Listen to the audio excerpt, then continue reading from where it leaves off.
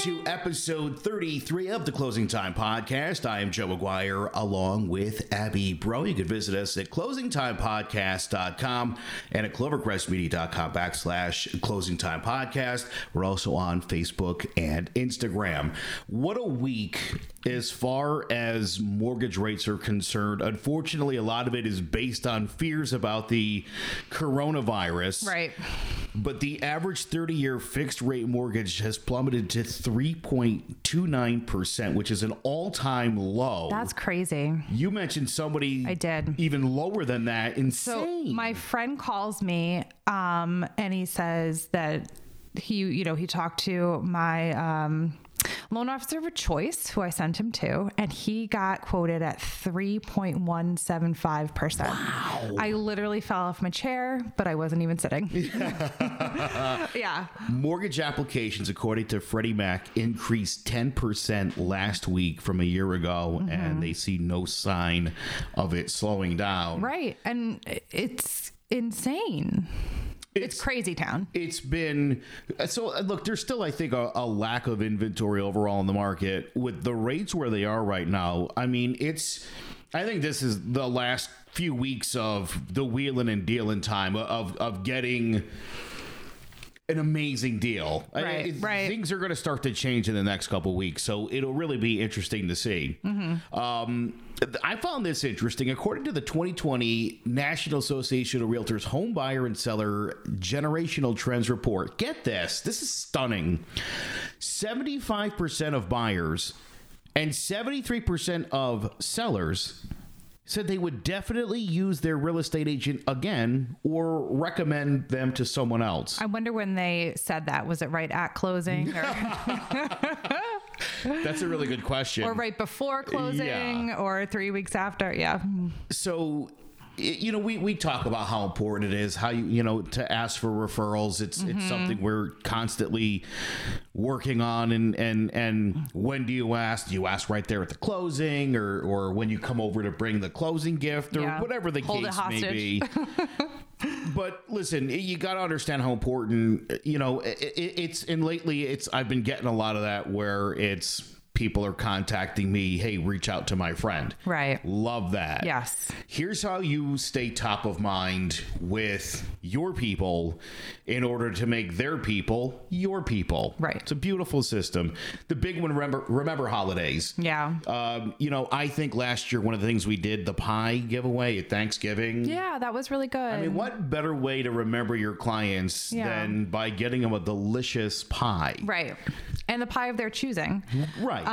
It was a little bit difficult. Some of the pies need to be refrigerated. So we'll have to figure that out better next time. But it was awesome to have everybody come to the office and pick up their pie and chat with them for a while. We offered hors d'oeuvres and had some drinks. And then for the ones that couldn't make it, we, drove out to them and hand delivered it. And it was really good. It was totally worth it.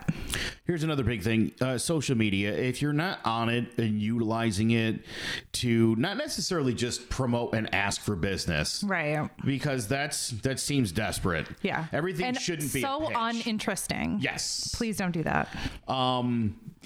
Put stuff out there. Be fun. Show your fun side. Be interested in your community. Put that kind of stuff out there. Be authentic. Be yourself. That's the kind of person that people want to do business with. Make sure you take advantage of your CRM. There's a reason you spend so much time in training.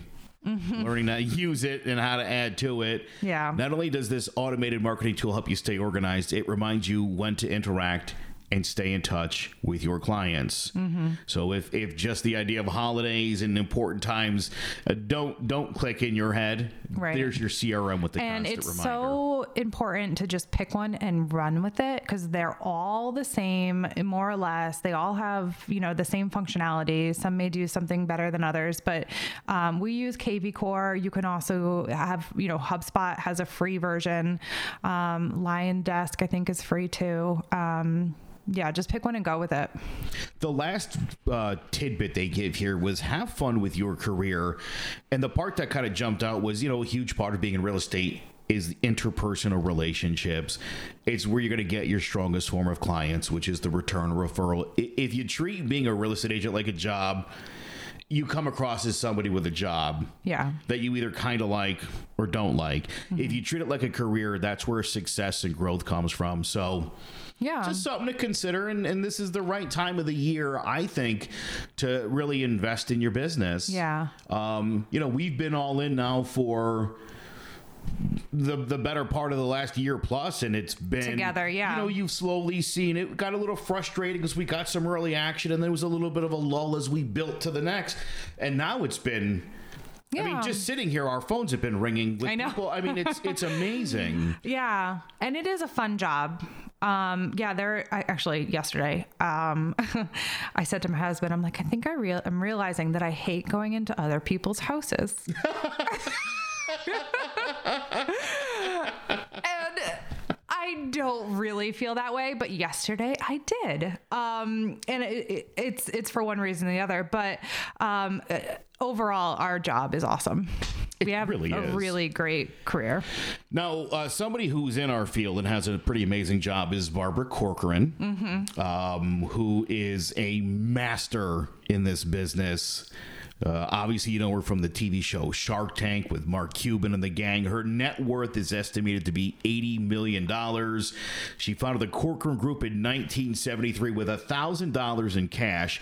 She sold it to Realogy in 2001 for $66 million. That's huge. She's the real deal. She is the real deal. But I'll tell you what, she is as vulnerable as any one of us to fraud. Yep. And that's She's a person. Exactly what happened to Barbara Corcoran.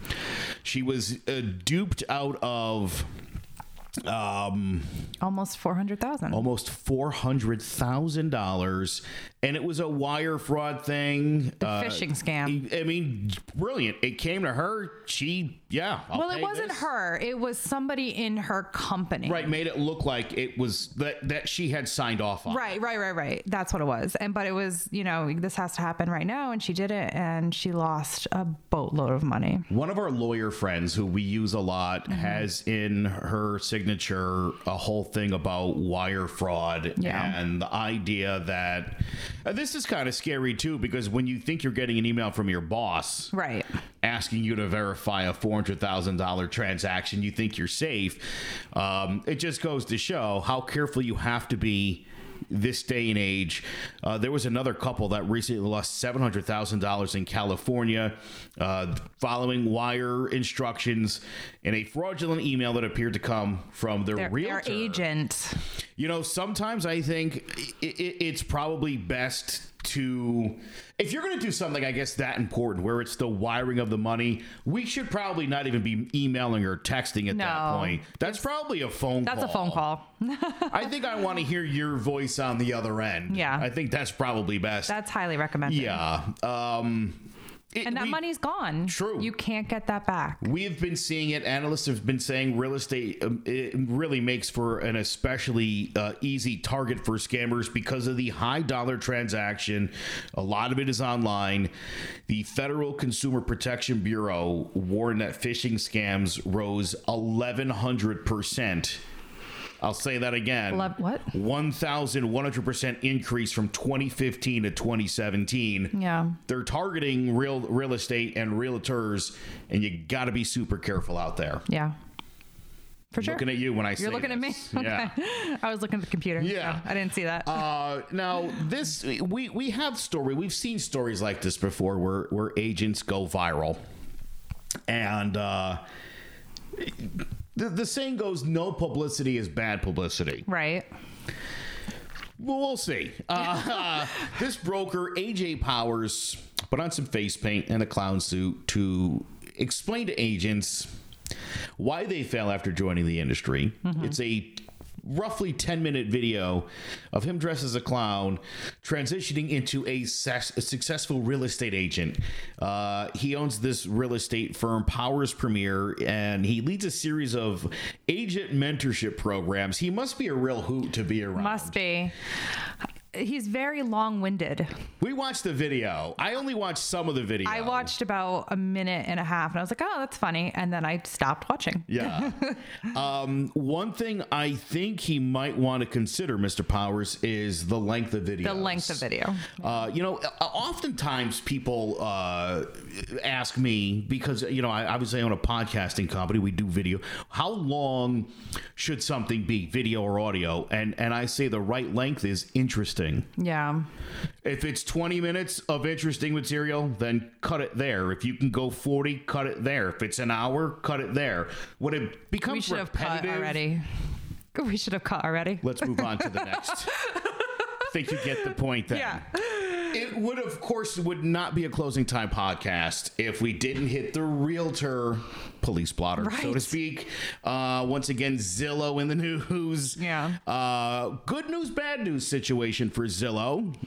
They beat an antitrust lawsuit regarding their ridiculous Zestimates. Unbelievable. Seriously.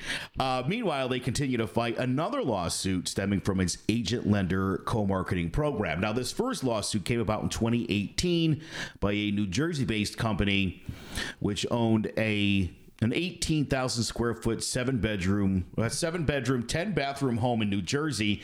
The company blamed the home's failure to sell on buyers being turned off by the Zestimate. Right. Which put the property's value at less than half the listing price of $3.7 million. Now, in a separate case, this is the problem with Zillow, and Zillow was great when it came out. People don't understand what a Zestimate is. No, that's the issue. It's one letter away from estimate, but they put a Z in front of it. Yeah. And I think it's people not are like, an estimate. It's an exact estimate then. No. And it's like, no, it's Zillow's estimate, and it's bad because Zillow doesn't really see homes. Anyway, in this separate suit, the court rejected Zillow's bid to throw the lawsuit out from a group of shareholders that alleged Zillow's senior staff and its board members failed to protect the company properly while they allowed a federal anti-kickback law through its agent lender co-marketing program. They made misleading statements about the company's, the program's compliance. This is also now related to a class action securities fraud suit that was brought by shareholders back in 2017. These guys are an absolute disaster. They violated RESPA. That's part of the Consumer Financial Protection Bureau investigation. Mm-hmm. And then I saw this separate story, and I couldn't help but laugh. Spencer Rascoff, who is a co-founder and the former CEO of Zillow. Right. He listed his Brentwood Park, LA home for $24 million. That's $8 million more than the stupid Zestimate. Right. That's so funny. I love that. I freaking love that. Isn't that the funniest thing in the world? No. It's going to be funny when he gets called to testify. For real. He's in this. Trial, He's in this. Did you ever pay for Zillow leads? No. I've something about Zillow didn't sit right with me from the get-go. Mm-hmm. And I was kind of late to kind of get in and even download Zillow. Yeah. Even when I'd have clients be like, oh, I was looking on Zillow. I'm like, let's go to realtor.com here for a minute or go to the Realtor app. But as I've gotten more Zillow friendly, it's been in the era of all of their issues and problems. Right, so, exactly. yeah. That's what, yes. I mean, honestly, there's still the beast. Like, I feel like, a lot of buyers will go there first. Either they're a realtor. But I've just never been interested in buying leads from them. I just feel like it was a racket. Bit of a racket. There just seems to be too much automation over there where it's just a lot of computer work and programs, and I don't know. I think we face enough dead leads and leads you got to work to the bone that I'm all set with a lead. Lead. That's what I call a Zillow lead now. Yeah, I mean, that's why, again, like what we talked about earlier, getting, past clients, to give you repeat business. That is where it's at. That's where it's at. So tired of chasing leads, I'll tell you that. Although now, we have a listing that's in a really great area.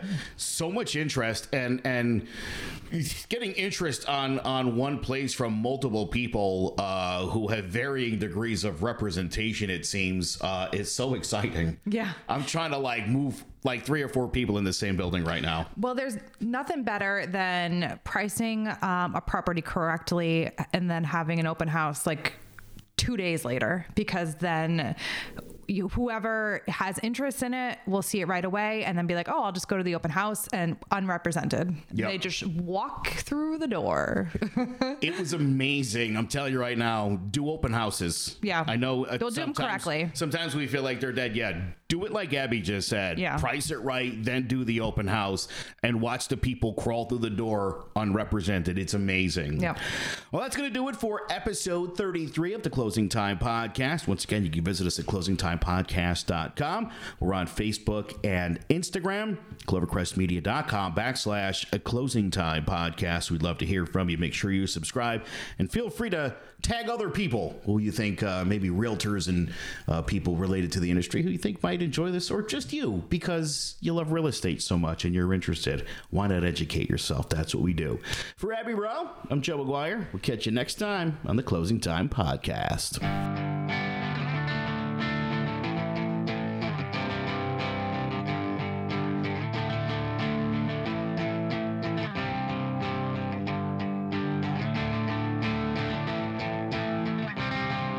Closing time, open all the doors and let you out into the world. Closing time, turn all of the lights on over every boy and every girl. Closing time, one last call for alcohol, so finish your whiskey or beer. Closing time, you don't have to go home, but you can't stay